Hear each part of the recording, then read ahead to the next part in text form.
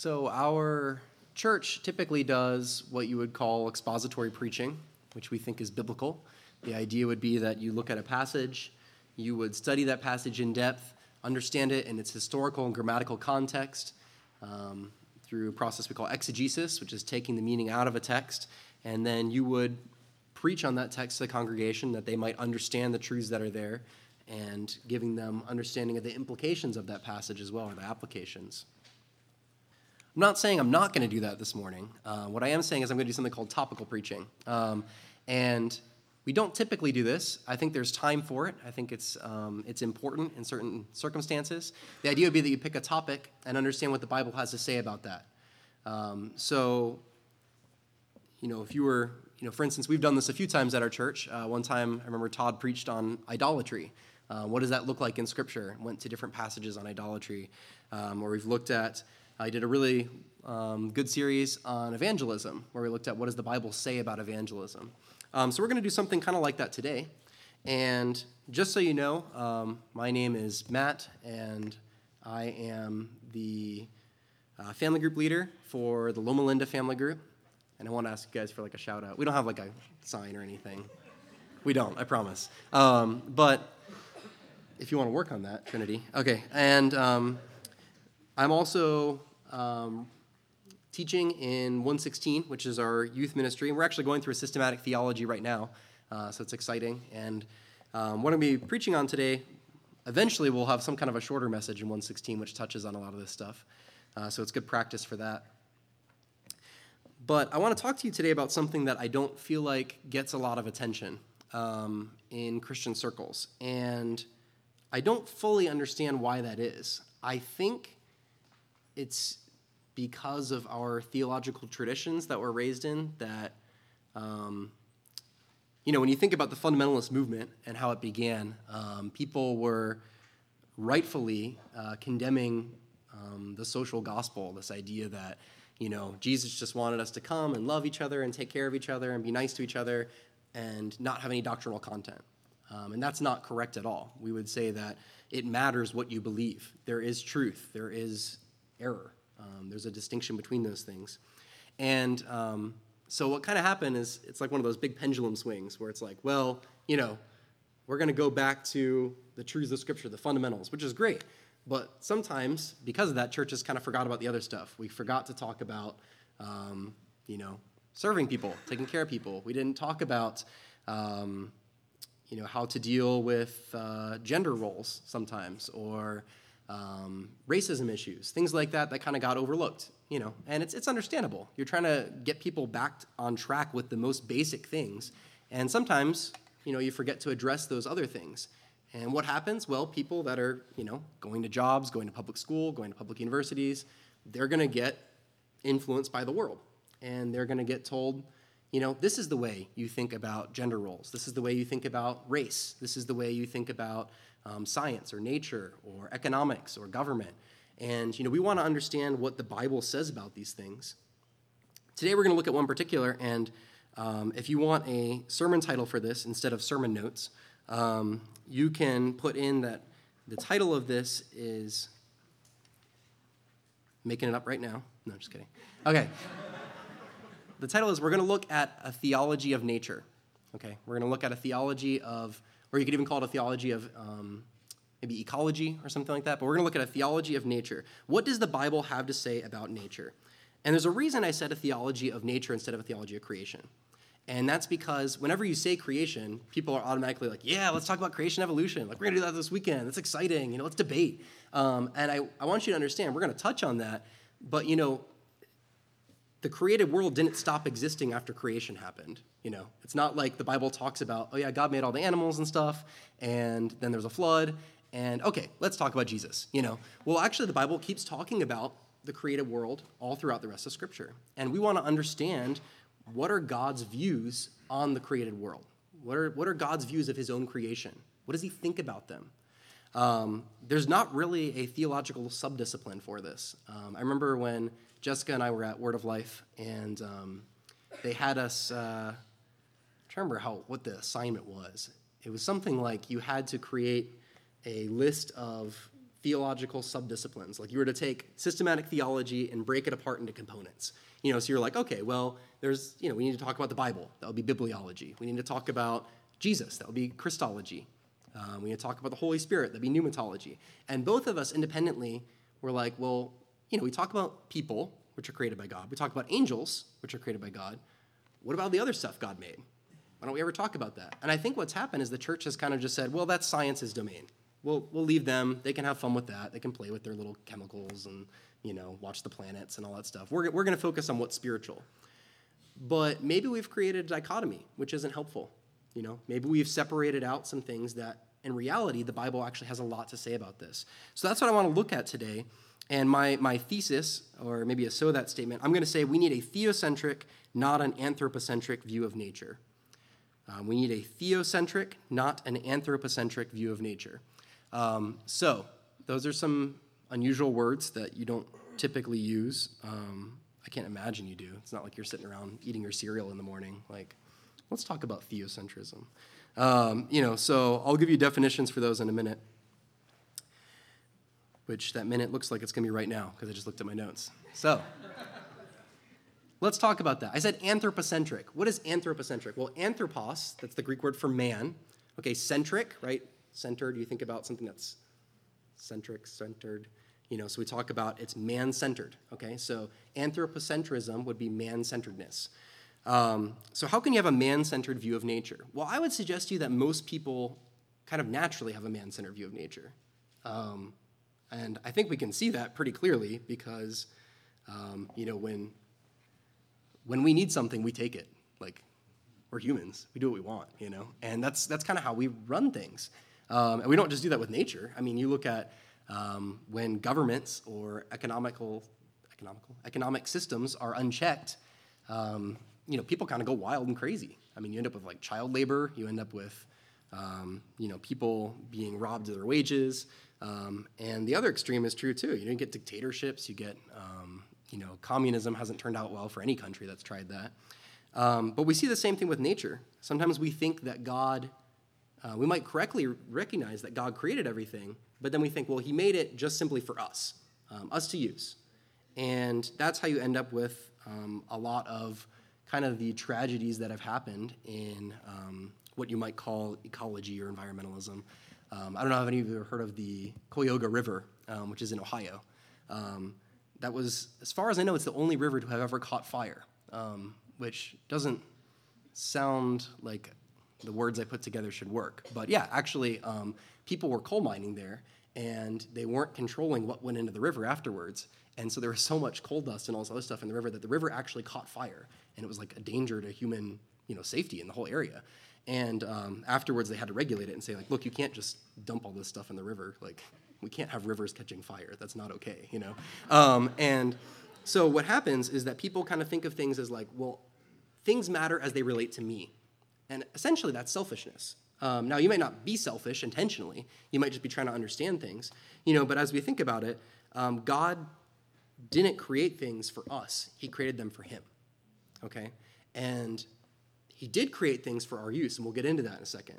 But ultimately, everything is about him, right? That's what we talk about. We say, what is the chief end of man? Somebody tell me. Glorify God, right? What would the chief end of creation be? All of creation. Be to glorify God. That's what it's there for, ultimately. And like I said, we'll talk about what that means.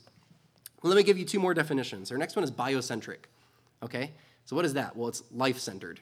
Okay, we're not just talking about any life. The idea would be like the living world, all right? And so this is where you would, these are your tree huggers, okay? This is environmentalism at its, like, craziest. This is people that they're going out there, they're saying we're one with nature, some kind of cosmic force that's flowing through things. It's might be pantheism of some kind where you'd say, everything is a god, everything, the tree is just as much as a god as I am.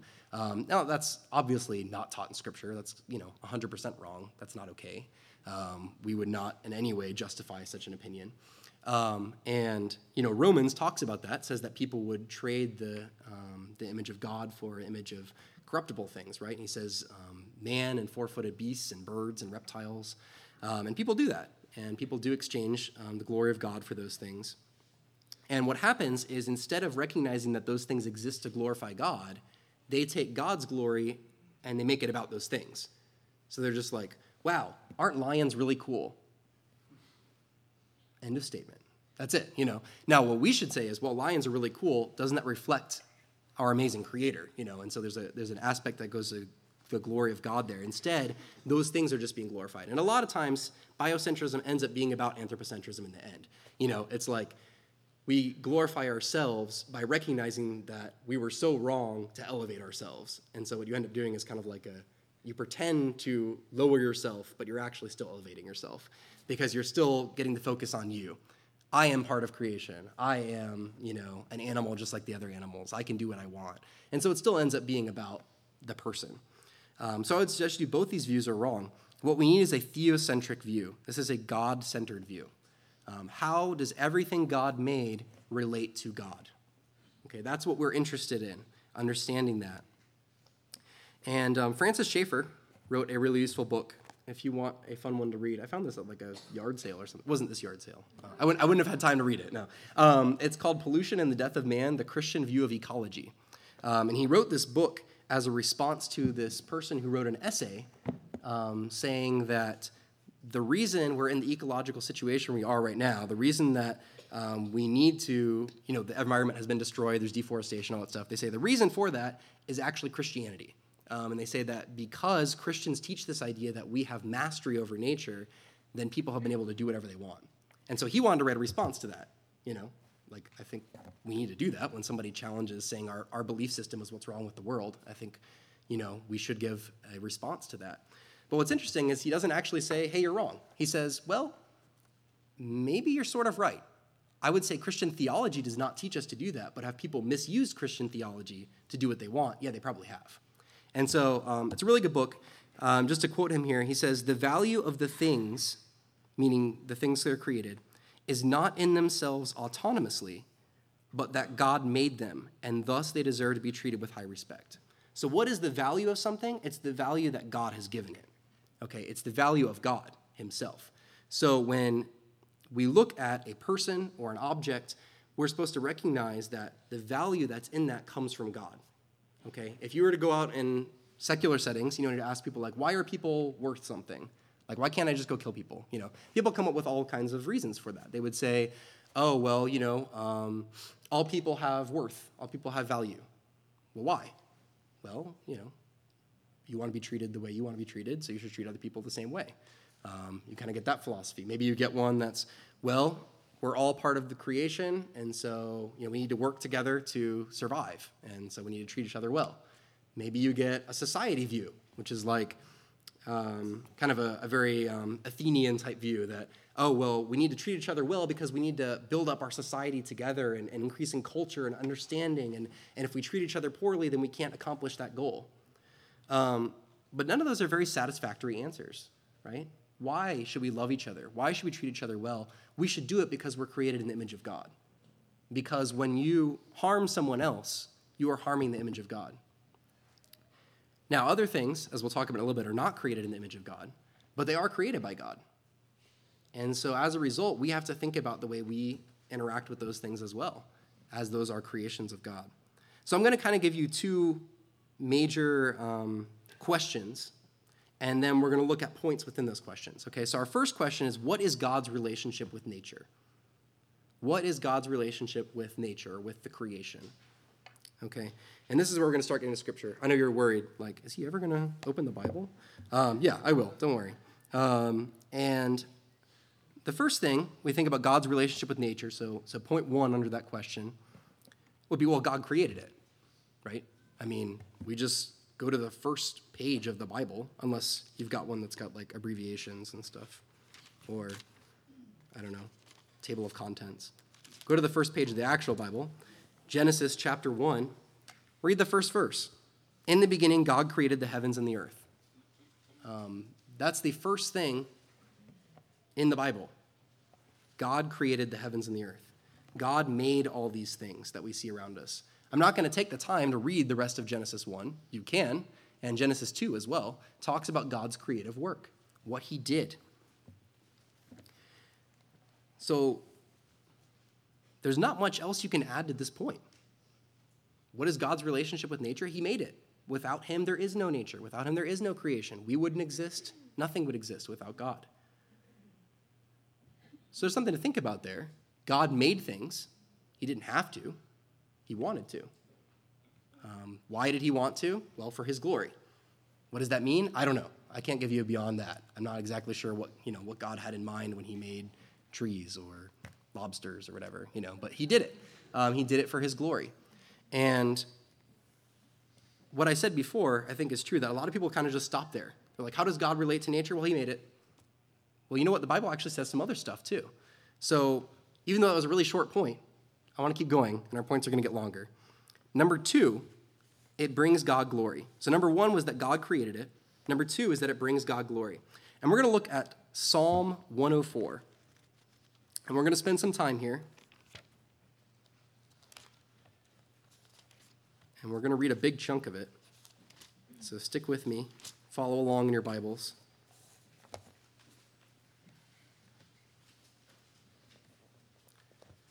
Remember, what we're looking for here is, what is God's relationship with the created world, with his creation? How does he interact with it?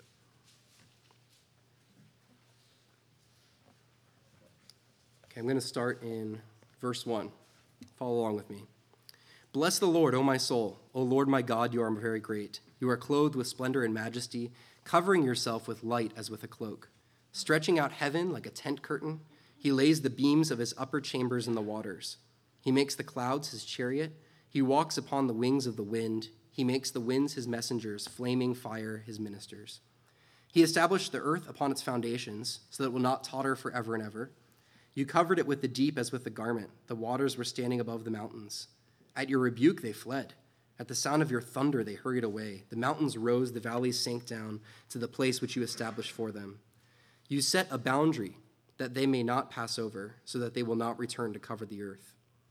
He sends forth springs in the valleys. They flow between the mountains. They give drink to every beast of the field. I want to make a clear distinction here. Earlier on, those first 2 stanzas, if I put it that way, we read those. It's talking about God's creative work and possibly the flood later on, and God's interaction with earth. And like I said, that's kind of where we stop thinking. But look at where he goes from here.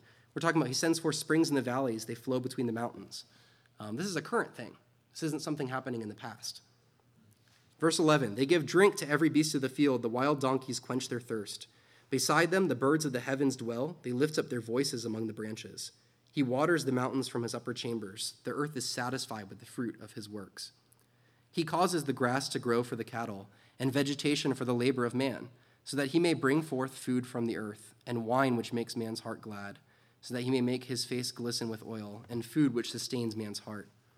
The trees of the Lord drink their fill, the cedars of Lebanon which he planted, where the birds build their nests, and the stork whose home is the fir trees.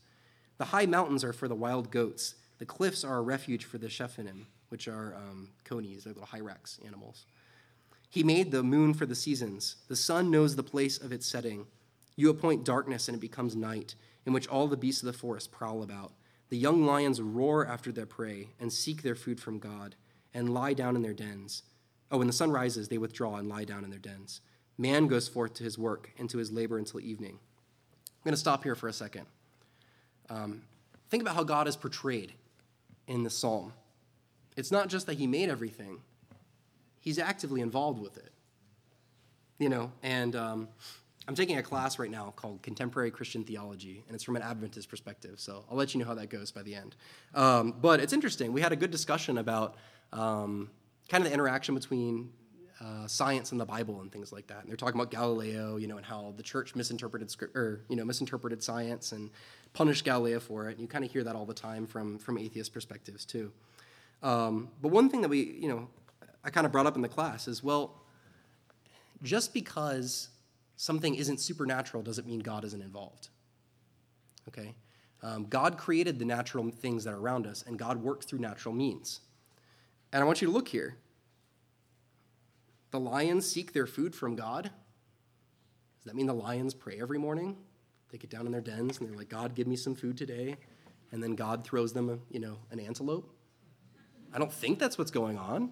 I've seen enough National Geographic documentaries to know that's not what's going on. He causes the grass to grow for the cattle. I thought that was photosynthesis. I thought that was plants taking in nutrients and, doing all the kind of stuff that plants do. I haven't taken botany. I don't know.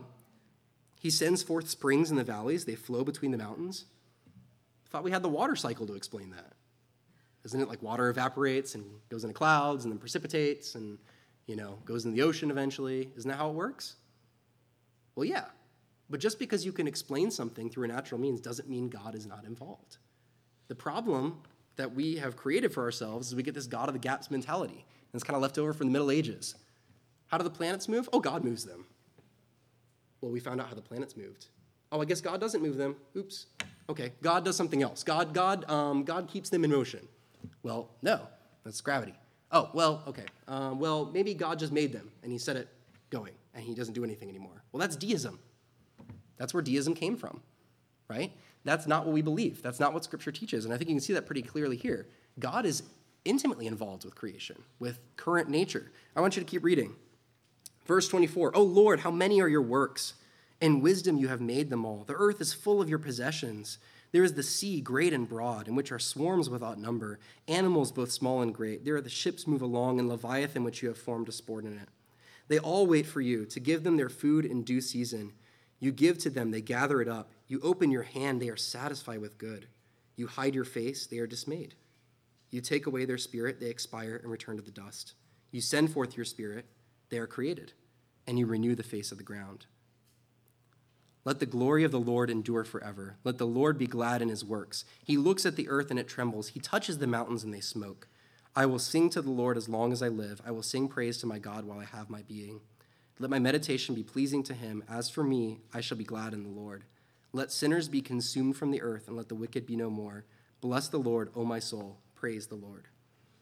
Yeah, this psalmist definitely believes God is involved with creation currently. I mean, you look at that. You give it to them. You open your hand, and the animals eat from it. It's kind of the idea. It's like a petting zoo. Now, does it actually look like that? No. God works through these natural means that he's provided. God uses the things that he does, that he's created. He's designed a very intricate system. But just because he designed the system doesn't mean he doesn't want any part of it. He wants to be in it. He's involved with it. He's helping it. He's making things go forward. And what's amazing through all this is look how the psalmist ends this. He's going through this account of God's creation, and all he can say by the end is just, let the glory of the Lord endure forever. Like, that's what he's impressed with, is just, wow, God made all this stuff. God works all this stuff. God does all this stuff. It's incredible. He's amazed. He's astounded by what he sees around him. It glorifies God. And nature is God's masterpiece in one way. Now, you could say people, but people are part of nature. I'm including them right now. Okay. So God's creation is God's masterpiece. It shows his genius, right? We look at things and we're amazed. We're astounded. That's the idea. You're supposed to look at it and be like, wow. But if you don't have the theocentric view, you just look at it and you say, wow, that's cool. Yay. That's it. That's all you can do. But we can look at it and we can say, wow, that's cool, God. We can add that extra part to it because that's how it's intended to be. We see here that individual organisms are bringing him glory, right? The lions and what they do are bringing him glory. The stork and its nest. We also see the ecosystems are bringing him glory.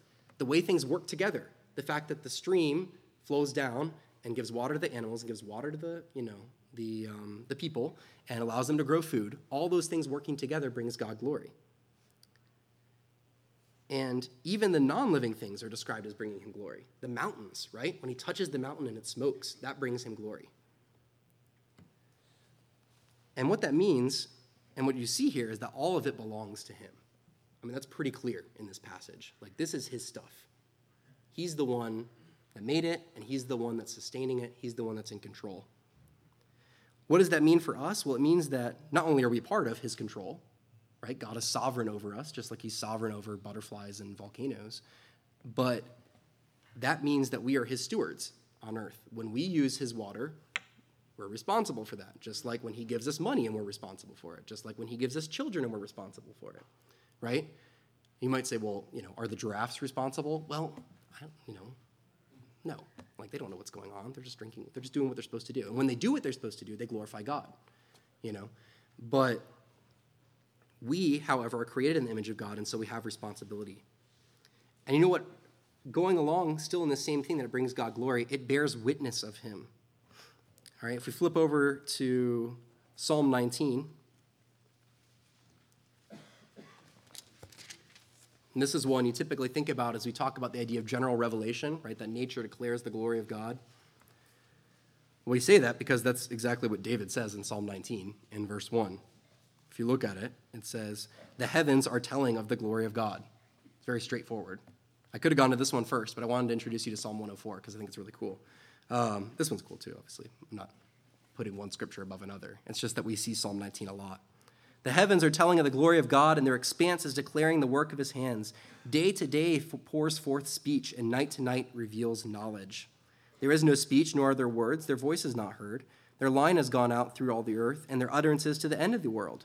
In them he has placed a tent for the sun, which is as a bridegroom coming out of his chamber. It rejoices as a strong man to run his course. Its rising is from one end of the heavens, and its circuit to the other end of them, and there is nothing hidden from its heat."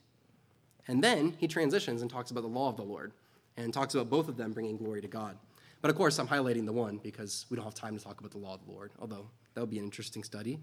But we're looking here that the heavens declare the glory of God. We saw in Psalm 104 kind of the things we see around us, the lions, the volcanoes, all that stuff, they declare the glory of God.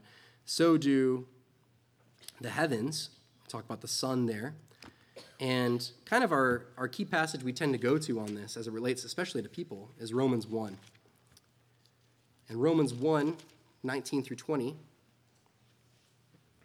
I can read it. You can turn there if you want, but it's pretty short, so you can listen too.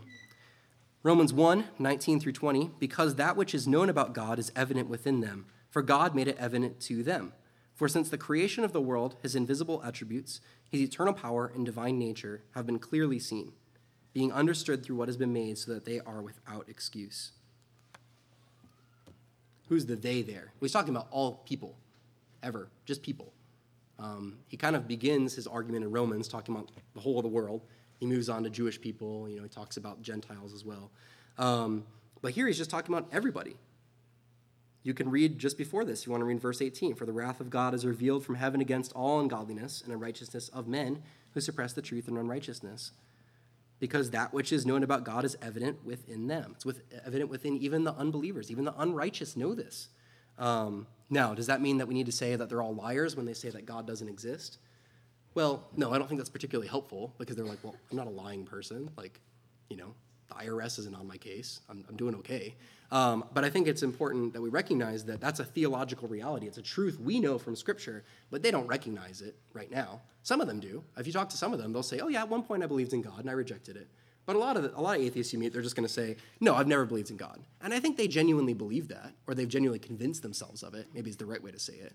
But we know theologically, scripturally, we know that deep down they do know God exists. And so we want to be in the work of demonstrating that to them. That's what I think part of the role of a scientist who's a Christian is. I always have trouble saying that because if you say Christian scientist, it's so frustrating. Why did they take that term? Okay. Anyway, back to what we're talking about. I want you to really notice verse 20 here is interesting. Since the creation of the world, so of all time, ever since things have existed, God's invisible attributes, specifically we're talking about his eternal power and his divine nature, have been clearly seen, being understood through what has been made, so they're without excuse. And you might say, I don't know about that. And how do you see invisible qualities? Well, they're invisible, okay? You're not looking for skywriting, like a plane dragging one of those things. What you're looking for is God's handiwork, right? That's what the psalmist in Psalm 104 was just talking about. He looks around him and he can't help but see God. He sees God everywhere. He sees God in controlling all these things and doing all these things. When you think about even the most fundamental things in the galaxy, in the universe, gravity, right? And how does gravity work? Nobody knows how gravity works. It's crazy. But it holds everything together, and it works super well, and it's totally unpredictable the way you think it would work. And you're seeing God's handiwork there, his eternal power. God made that system. He's thinking through these things. He knew these things, and he made these things. So we see that it brings God glory. Looking over these points again, what is God's relationship with nature? God made it. He created it. He brings God glory, was point 2. It brings God glory, excuse me. And number 3, God sustains and cares for nature, for creation. Okay. The passage you typically think about when you think of the idea that he sustains and cares for nature is Colossians 1. It's the passage I always think of. Colossians 1, verses 16 through 17, if you want to write that down. It says, "For by him all things were created, both in heavens and on earth, visible and invisible, whether thrones or dominions or rulers or authorities, all things have been created through him and for him." By the way, the him here is Jesus. If you read earlier on, he's talking specifically about Jesus. Jesus created the world. And I should say God the Son created the world. I don't want to cause confusion here. And then he says in verse 17, "He is before all things, and in him all things hold together." Okay, this is we talk about God sustaining things. Without God, things would fall apart. Right? God is actively sustaining them. How? Well, I suspect by the laws of nature. In fact, what is a law of nature? Can you really pinpoint what a law of nature is? Well, it's possible that that's just a manifestation of God's sustainability. It's not necessarily a thing. That could just be the way in which God runs the universe. I don't want to say that with great certainty because we could always discover more fundamental things in the law of nature. But what we do know is that God uses those laws, created those laws to control and sustain things. But I want to highlight a passage that maybe you don't connect with the idea of God sustaining things. Maybe you don't connect with God's concern for his creation. And this one really took me by surprise. Somebody pointed it out to me one time, and I was like, what? I don't remember that. And then I went back and read it, and I said, oh, wow. I don't know how I've read this passage so many times that I've never noticed this before. Why don't you go to Genesis chapter 9. In 116, which is our youth ministry, especially when we were doing Bible survey, we always did this timeline thing. The idea was that we put this timeline up on the board of biblical history so that we've got reference points as we're thinking. And we're telling different accounts that are in Scripture. We're trying to reference different events. We wanted the students to understand where those things fit in, okay? And we talked about covenants that God had made with people, covenant with Abraham, covenant with David. And I always had to cringe when I made the covenant with Noah because I don't actually think it's a covenant with Noah. I think he's a part of it, okay? But I want you to check this out. We're going to look at Genesis chapter 9, and we're going to have to skip ahead a little bit. Just some context. There was the flood. They're on the ark. They get off the ark, which is Noah and his family and those animals that were on there, okay? Now look at verse 8 of chapter 9. "Then God spoke to Noah and to his sons with him, saying, 'Now behold, I myself do establish my covenant with you.'" So it's a covenant. "And with your descendants after you." Okay, so it's with Noah and his descendants, right? We got that. "And with every living creature that is with you, the birds, the cattle, and every beast of the earth with you, of all that comes out of the ark, even every beast of the earth." Okay, well, maybe he's just exaggerating a little bit. He's just, being a little poetic or something. Let's keep reading. "I establish my covenant with you, and all flesh shall never again be cut off by the water of the flood, neither shall there again be a flood to destroy the earth." God said, "This is the sign of the covenant which I am making between me and you and every living creature that is with you for all successive generations. I set my bow in the cloud, and it shall be for a sign of a covenant between me and the earth. It shall come about when I bring a cloud over the earth, that the bow will be seen in the cloud, and I will remember my covenant, which is between me and you and every living creature of all flesh, and never again shall the water become a flood to destroy all flesh. When the bow is in the cloud, then I will look upon it to remember the everlasting covenant between God and every living creature of all flesh that is on the earth. And God said to Noah, 'This is the sign of the covenant which I have established between me and all flesh that is on the earth.'" Well, he said that about 7 times, I think. I didn't actually count it. It could be a little less than that, 5 to 7, somewhere in there. That he points out, this is a covenant between me and you and your descendants and all the animals, and at one point he even says the whole earth, okay? Now, are the grasshoppers looking up at the rainbow and be like, yes, God's not going to flood the earth again? I remember that this has been passed down for the millions of generations of grasshoppers we've had because we breed all the time. No, I don't think that's happening, okay? I think that we're the only ones that can understand it because if you notice here, he says me and you. God's talking to Noah. He's not talking to the grasshoppers, okay? He's talking to Noah, but he says, hey, Noah, this covenant I'm making is not just with you, but it's with everything. around here because the flood was a global event. The flood was an event that affected everything that was alive. And so God is saying, look, my promise holds, whether it's with people or with animals. I'm not going to flood this whole earth again. And what you see there is that God is thinking about the whole of creation. God thinks about how the whole thing relates. He doesn't just say, hey, Noah, get on the boat and I'll recreate animals afterwards. He says, hey, Noah, bring those animals on that I'm sending to you. And you got to take care of them. And you got to make sure they get off the boat. And that's what they had to do, because God was concerned about the whole picture.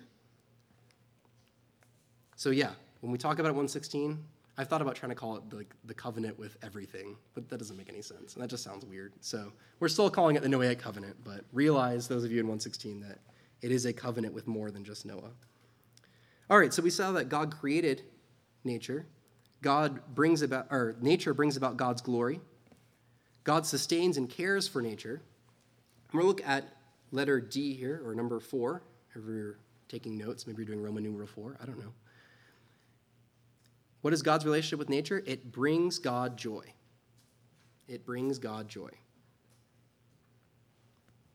That is the 4th point.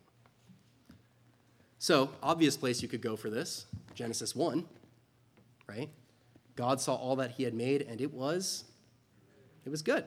He was pleased with it. He was so pleased with it, he's like, take a rest on the 7th day. I'm good to go. I like this place. I like what I made. He's very, I'm not trying to make it sound like he's prideful or something, but God made these things for his glory, and he enjoys them. But I'll take you somewhere else that maybe is not so familiar as we're thinking through this. We're going to go to Job. And we're going to look at Job chapter 40. And the whole, some context here for the whole end of Job.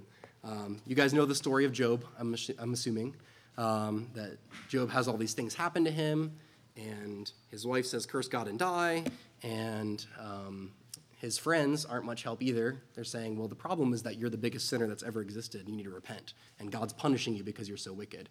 And Job's saying, look, I don't think I'm that wicked. I don't really feel like I deserve what's going on. And you see that some of Job's pride gets exposed in it, but ultimately we find out that God was not punishing Job, right? This was not an act of punishment. But Job says, this is where the pride comes in. He's like, hey, I deserve an answer. I want to know why God is doing this to me. God needs to come and talk to me. And so God says, fine, I'm going to come talk to you. And God gives him an answer, and it's not the answer Job is expecting. God spends several chapters talking about, hey, you know what? I laid the foundations of the earth. Do you know that? Can you do that? Hey, I can make it snow anytime I want. I can make it rain. I make thunderstorms. Can you do that? I made lions. I made antelope. I made goats. He talks about all these things, and he's like, can you do that? No. And God's point being, no one can say, I deserve an answer from God, because I am God. I do as I will, and that's, I'm making that a little harsh. I think that he is doing it in a loving way, but he is correcting Job. And as you get to Job chapter 40, he ends it with 2 different animals, and we're going to look at one of them called the behemoth. In Job 40, it says, then the Lord said to Job, will the fault finder contend with the Almighty? Let him who reproves God answer it. And if you skip down to verse 15 in chapter 40 of Job, behold now, behemoth, which I made as well as you. He eats grass like an ox. Behold now his strength in his loins and his power in the muscles of his belly. He bends his tail like a cedar. The sinews of his thighs are knit together. His bones are tubes of bronze. His limbs are like bars of iron. He is the first of the ways of God. Let his maker bring near his sword. Surely the mountains bring him food, and all the beasts of the field play there. Under the lotus plants he lies down in the covert of the reeds in the marsh. The lotus plants cover him with shade. The willows of the brook surround him. If a river rages, he is not alarmed. He is confident, though the Jordan rushes to his mouth. Can anyone capture him when he is on watch? With barbs, can anyone pierce his nose? You might be like, I didn't see anything about God having joy there. Well, first of all, I want to point out, he does say that this is the first of the works of God. He's like, this is my top-notch thing, okay? And the reason I'm pointing this out is God is basically bragging about something he made. Now, I want to be careful. I'm not saying God is sinning. Don't misunderstand what I'm saying. Don't go tell Todd that Matt was spreading heresy. What I'm saying is that God is pointing out to Job, look at this thing that I made. This thing is incredible. It's amazing. It's huge. It has bones like bronze. He's the first among my creation. If a river rages against him, he doesn't even care. He's just like, I'm a big animal. I do what I want. And God says, I can approach him with the sword. I'm the one that made him. I'm the one that controls him. And we don't know what the behemoth is. And I think actually that's going to come up at some point in the creation symposium, so I'll save that for later. But the point is that here God is talking about his creation and saying, this is amazing. And he's pointing out to Job, this is incredible. This is beyond something that you can even comprehend fully.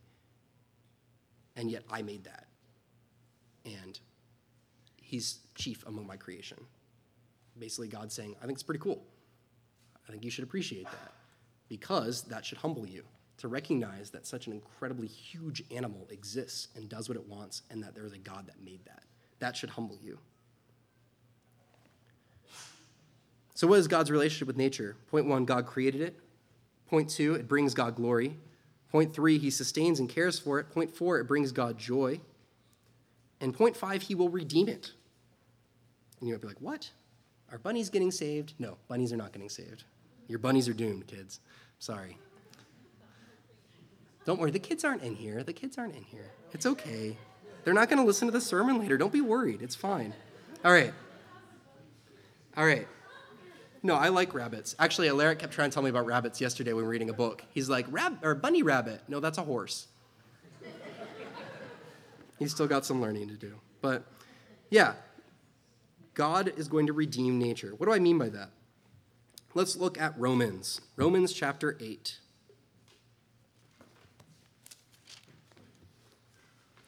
Romans chapter 8, and we are going to be looking at verses 19 through 22. I'm going to need to give you some context again. I don't just want to pull a passage out without context. Paul has just gone through, explained the gospel pretty clearly, about as clearly as anyone could do it. He talks about life after salvation, what that looks like, the battle with the flesh. He talks about that we'll be delivered from bondage, right? So he's just expressed in chapter 7 how frustrating it is to be a Christian and to still have to deal with the flesh, to have this struggle with sin, right? And then in chapter 8, he talks about, therefore there is now no condemnation for those who are in Christ Jesus. He's rejoicing about it because in chapter 7, in chapter 7? Yeah, in chapter 7, he says, wretched man that I am, who will set me free from this body of death? So he's talking about, man, it's so frustrating. Like, I want to be free from this. I want to be free from the sin that's around me, right? And then he talks about that deliverance that's in chapter 8. So we're going to look at that. But before he talks about the deliverance of people, the fact that we're going to get a new body, that we're going to be freed from the presence of sin, we'll be in heaven with God. Isn't that great? Look what he says. Verse 20 of chapter 8. Actually, we'll start in verse 19. For the anxious longing of the creation waits eagerly for the revealing of the sons of God. For the creation was subjected to futility, not willingly, but because of him who subjected it, in hope that the creation itself also will be set free from its slavery to corruption into the freedom of the glory of the children of God. For we know that the whole creation groans and suffers the pains of childbirth together until now. And just in case you were thinking about, he's just talking about humans, and not only this, but also we ourselves, having the first fruits of the Spirit, even we ourselves groan within ourselves, waiting eagerly for our adoption as sons, the redemption of our body. For in hope we have been saved, but hope that is seen is not hope. For who hopes for what he already sees? But if we hope for what we do not see, with perseverance we wait eagerly for it. So Paul talks about that we will be redeemed, right? We have been redeemed if we're believers. We've been rescued from the domain of sin, the kingdom of sin, if you want to think about it that way. We've been transformed. We've been given Christ's righteousness. We've been rescued from the wrath of God. But also, he says, just like we're going to be rescued one day from this present life, and we're going to be given new bodies, and we're going to be in heaven, so will the creation. He says the creation was subjected. When was it subjected? Well, the curse. So he's talking about here. He's talking about the fact that creation, God created it, it was good, he was pleased with it, and then when man sinned, God puts a curse on all of creation. You can read about that in Genesis chapter 3. So Paul's referencing that here, and then he says, in hope that the creation itself also will be set free from its slavery to corruption into the freedom of the glory of the children of God. For we know that the whole creation groans and suffers the pains of childbirth together until now. The creation is longing eagerly to be redeemed. What does that mean? It means that God would come and transform everything. He would redeem everything, reconcile everything. How do we know that's going to happen? Read Revelation. That's the whole idea, right? He creates a new heavens and a new earth. He doesn't just make new people. He creates all that stuff again. And you might say, why did he make all that stuff again? Do we really need mountains and, I don't know, plants? I'm assuming there's plants. Well, there's a tree of life. We know that. Do we really need those things in heaven? Well, maybe you're missing the point. It's not about what we need. It's about what God wants. It's about what God desires, about what God wants for him, for what he wants to express his glory. And that's what he's chosen to do, and that's what is going to happen. So we've looked at what is God's relationship with nature. Now we got to look at what is our relationship with nature. If we're going to do a correct theology of nature, a theocentric view of nature, we need to understand what is our relationship with nature. Okay, well, the first thing we need to recognize, point 1 under that, we were created by God along with the rest of nature. You can read that in Genesis 1, read that in Genesis 2. I'll repeat that again. We were created by God along with the rest of nature. And you might say, well, yeah, that's obvious. I know I did not evolve from lower life. I know that God made me as a human. God created the humankind. They've reproduced. But that's actually a really big deal when you think about it. Not just the fact that God would make us and that that's a reason to be thankful to God, but that God made us along with everything else. God made us in a context where we are dependent upon these other things. We have to eat food that grows or moves. I guess they grow too. We have to drink water. We have to destroy things to build shelters. That's how we have to exist. And God made it that way. Why? Well, I would suggest to you because it keeps us humble. God does not need anything. God exists. He could exist just with himself, and he did before he created everything. That's sufficient for God. But you know what? We need food. We need water. We need shelter. Well, when you recognize that the God who made all those things also made you and made you dependent upon them, that's going to keep you humble, and that's going to keep you worshiping God. I don't think it's any surprise that you don't see cultures naturally arise atheistic. When you look at cultures around the world, as they appeared, they believed in some kind of God, some kind of spirit, some kind of force.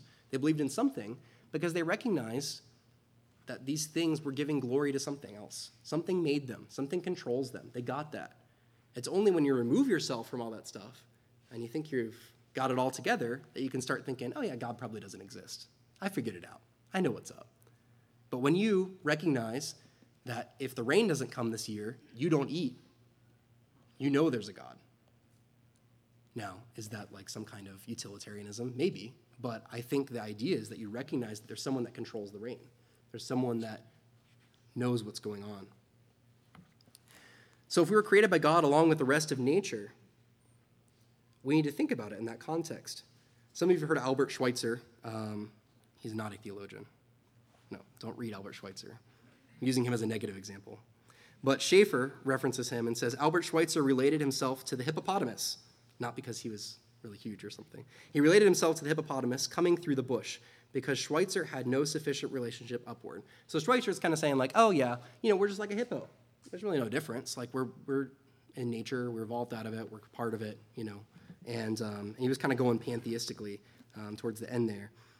But Schaeffer says he relates himself to the hippo because he has no sufficient relation upward. This is wrong. Man is made in the image of God, who is personal. Thus, man has two relationships, upward and downward. Okay? We are unique among the rest of creation in that we can have a special relationship with God. God created us in his image, and the things we see around us, the rocks can't be like, oh man, I sinned again. I need to repent. The lions aren't concerned about murder, right? We are the ones that are having these thoughts. We're the ones that God made in his image, that we would communicate with him. And originally, remember, when we were created, we did regularly. Adam and Eve were talking with him in the garden. But sin interferes there. Sin's what corrupted our minds, made it depraved. And the problem is people look at nature and they rightfully recognize, hey, we're a part of this. You know what? Your lungs work the same way as any other mammal. Your ears are like other mammals' ears. You have fur, although we call it hair, you know. Your limb girdles, according to evolutionists, would have evolved in the Carboniferous, or Devonian, actually, with amphibians, you know. Like you share some of the same features with lots of animals. Lots of animals have bones. Lots of animals have eyes. But we're not animals. We're not like those other animals. So there's something different about humans. Okay? That doesn't mean lord it over them. Don't go and mock the frogs and be like, ha-ha, you know, I have a relationship with God, you don't. But recognize that you are like a frog in some ways. You are created. You are fragile. You are dependent upon things. And God wants us to look at those animals and recognize that. Recognize that you too will have an end. You will return to the dust, right? And there are things we can learn there. We need to recognize that we are a part of that, but we also have an upward relationship that the rest of nature does not have. We have a relationship that's possible with God.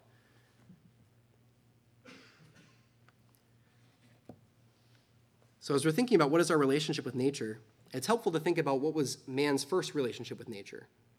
So our second point was that Adam's original role was to take care of the creation. So we were created by God along with the rest of nature. Number two, Adam's original role was to take care of the creation. So you can read that, Genesis chapter 2. You read it in chapter 3 a little bit too. And God explains, first Adam has to name the animals. And then he explains also in chapter 1. I'll read a really quick snippet for you. He says in chapter 1, verse 28, God blessed them, and God said to them, be fruitful and multiply, fill the earth and subdue it. Rule over the fish of the sea and over the birds of the sky and over every living thing that moves on the earth. So man was supposed to rule over the earth. There's a sense in which man was God's mediator to the rest of creation. Just like when Moses talks about, I am like, I want to make sure I get this right. Moses was God's prophet, but he would say, like, I am like God, and Aaron is like my prophet to you. In the same way, there's a sense in which we were kind of like God's mediators on earth. The creation's looking to us as its caretaker. As a sense, it's God. But I want to be really careful how we say that. So has this role changed? Well, sure. In some ways, it's definitely changed, right? The old creation wasn't trying to kill us. This one is. This one's actively trying to kill us. Don't live in Australia. Have you seen, it's like 9 out of the 10 deadliest snakes live in Australia. And then if you leave the land, you have to run into tons of sharks. There's box jellyfish, which are killing people out there. It's crazy. But that's not how God made things, right? God made things that they would work in harmony, that things were, they were good. They were not hurting people. So it's definitely changed. You read about in Genesis 9 after the flood, he talks about that he's going to put the fear of man in the animals, that they avoid people. And he gives people at that point the right to kill and eat animals, although they could kill them before, but they couldn't eat them. So the role has changed. And, some people look at this and they say, well, the world is now Satan's. Satan is the prince of the power of the air, right? He's in control of things down here. God gives him the opportunity to do certain things, to control certain things. And so they say, well, we have no role in that anymore. We are no longer in any way responsible for nature. Well, I don't know. That doesn't quite make sense. It sounds like we're kind of trying to get off the hook. Because the issue is, whenever God gives us something, we are stewards of that thing. We talked about that a little bit ago. When God gives you money, you're responsible to use that money wisely and to use it in a way that glorifies God. If God gives you children, you're responsible to raise those children in a God-glorifying way. When God gives you a job, you're responsible to glorify God in your job. It should be the same with the things that are around us. If God gives you land that has trees, you should use it in a way that glorifies him. If God gives you animals to take care of, you should use them in a way that glorifies him. Are there wrong ways to use those things? Yes, I think we could all agree on that. Are there ways that we could use those things to not glorify God? Absolutely. We could use them selfishly. We could misuse those things. We could abuse those things, just like anything else. So we certainly do have a responsibility there as stewards of what God has provided for us. So what does this mean? I'm going to kind of go into a little bit of an application section now. Well, we know as humans that God asks us to share in his concerns. We need to be concerned for the people of God because God is concerned for the people of God, right? The church. We need to be concerned for the lost because God is concerned for the lost. We need to be concerned about humans as a whole, human civilization, the culture, the government, because God is concerned about those things, and he talks about those things. He talks about our responsibilities in those things. Well, I think in the same way, we do actually need to be concerned about how we interact with nature. And don't worry, I'm not going to get all tree hugger on you. You don't have to worry about that. This isn't the direction I'm going.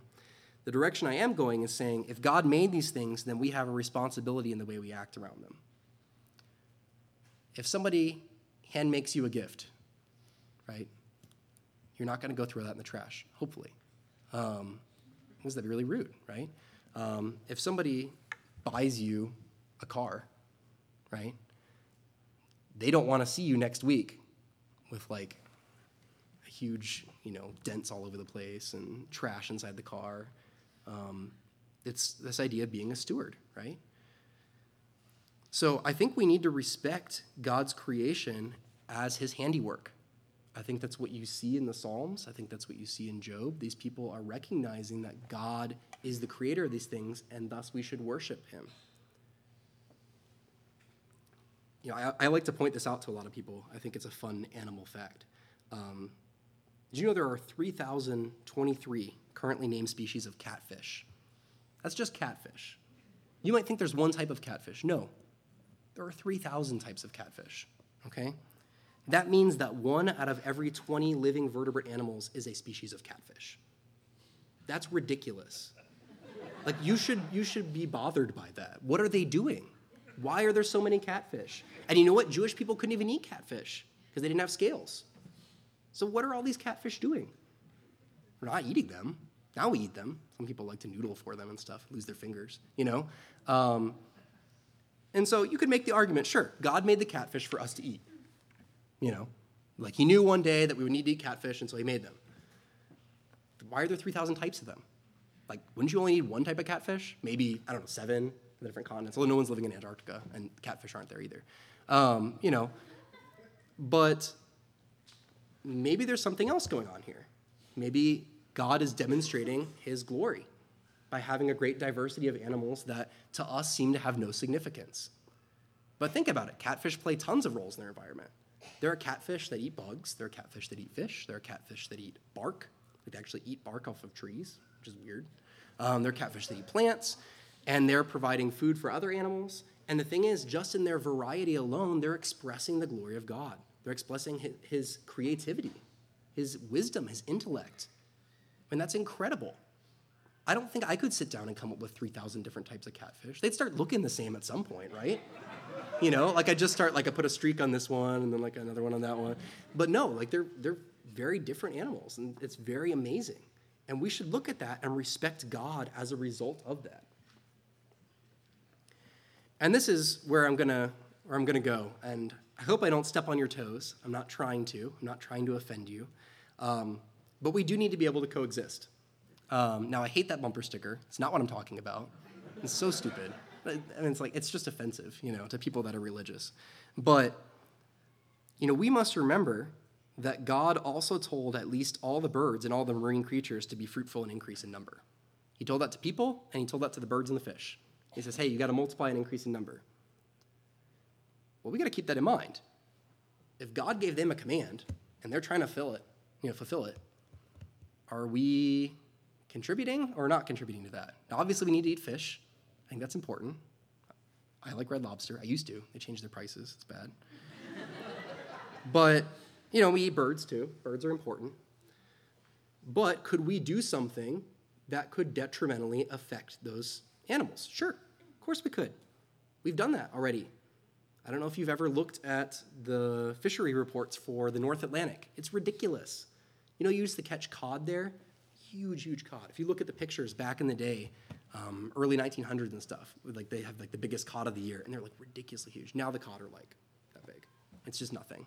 And the reason is because it's been overfished. We had the problem with whales, actually. There are several species of whales we almost totally drove to extinction, which is ridiculous because those things are huge. How do you even do that? We did it. We were close, but we didn't, which is good. And I'm not saying, we should go save the whales. I'm not telling you to go sign up for Greenpeace and go push them back in the ocean, What I am saying is that we need to recognize that destruction of creation removes from man a cause for giving honor to God. Every species, every ecosystem reveals the wisdom of God and thus exerts a powerful doxological influence. Quoting this guy named Michael A. Bullmore, he wrote a paper called The Four Most Important Biblical Passages for a Christian Environmentalism in Trinity Journal. And I don't know the guy personally, so I can't vouch for him. Don't go read his stuff. I want to be careful. But I think that his point is something that we need to consider. That when we look at nature, that's reflecting the glory of God. When we distort or damage it, that's going to make it harder for people to see God's handiwork. Like I said earlier, where do atheist cultures exist? Where do they come about? They come about in industrialized urban settings. Why? Because your water comes out of a faucet, your meat comes from the store, you have air conditioning, you have a house, you drive a car. And guess what? Man did all those things. Man figured out how to do indoor plumbing. Man figured out how to, create AC. Well, those are good things. But it's easy when that's all you know to forget that God's there because you don't see his handiwork. Now, you could. I'm not saying, get out of the office and you need to go live as a bum somewhere, on the beach. Because I know some of you were hoping I'm going to say that. I'm not, because you want to get out of responsibility. No. In fact, I'm suggesting we need more responsibility because those things reflect God's glory. That's what we see in Scripture. And so we should be subjecting ourselves to checking those things out. I think as human beings, I think we should take the time to recognize God's glory in those things and praise him as a result of that. That's what you see in the Psalms, as I pointed out. And the issue becomes, if we are so consumed with doing our own thing, are we missing out on an opportunity to praise God and glorify him and in pointing non-believers to glorify him? Let me give you an example. I always harp on people for this, and it's not a sin issue, so don't think it is. But, and maybe I'm being legalistic with it, but it always used to bother me when I was walking around campus, and everybody has their iPod on, and everybody has their earphones in. And, they could get hit by a bus. They don't know what's going on, they're just listening to music. And they say, yeah, I'm listening to Christian music. But it's you're missing out on what's happening around you. You're super isolating yourselves. And I'm not saying don't ever listen to music by yourself.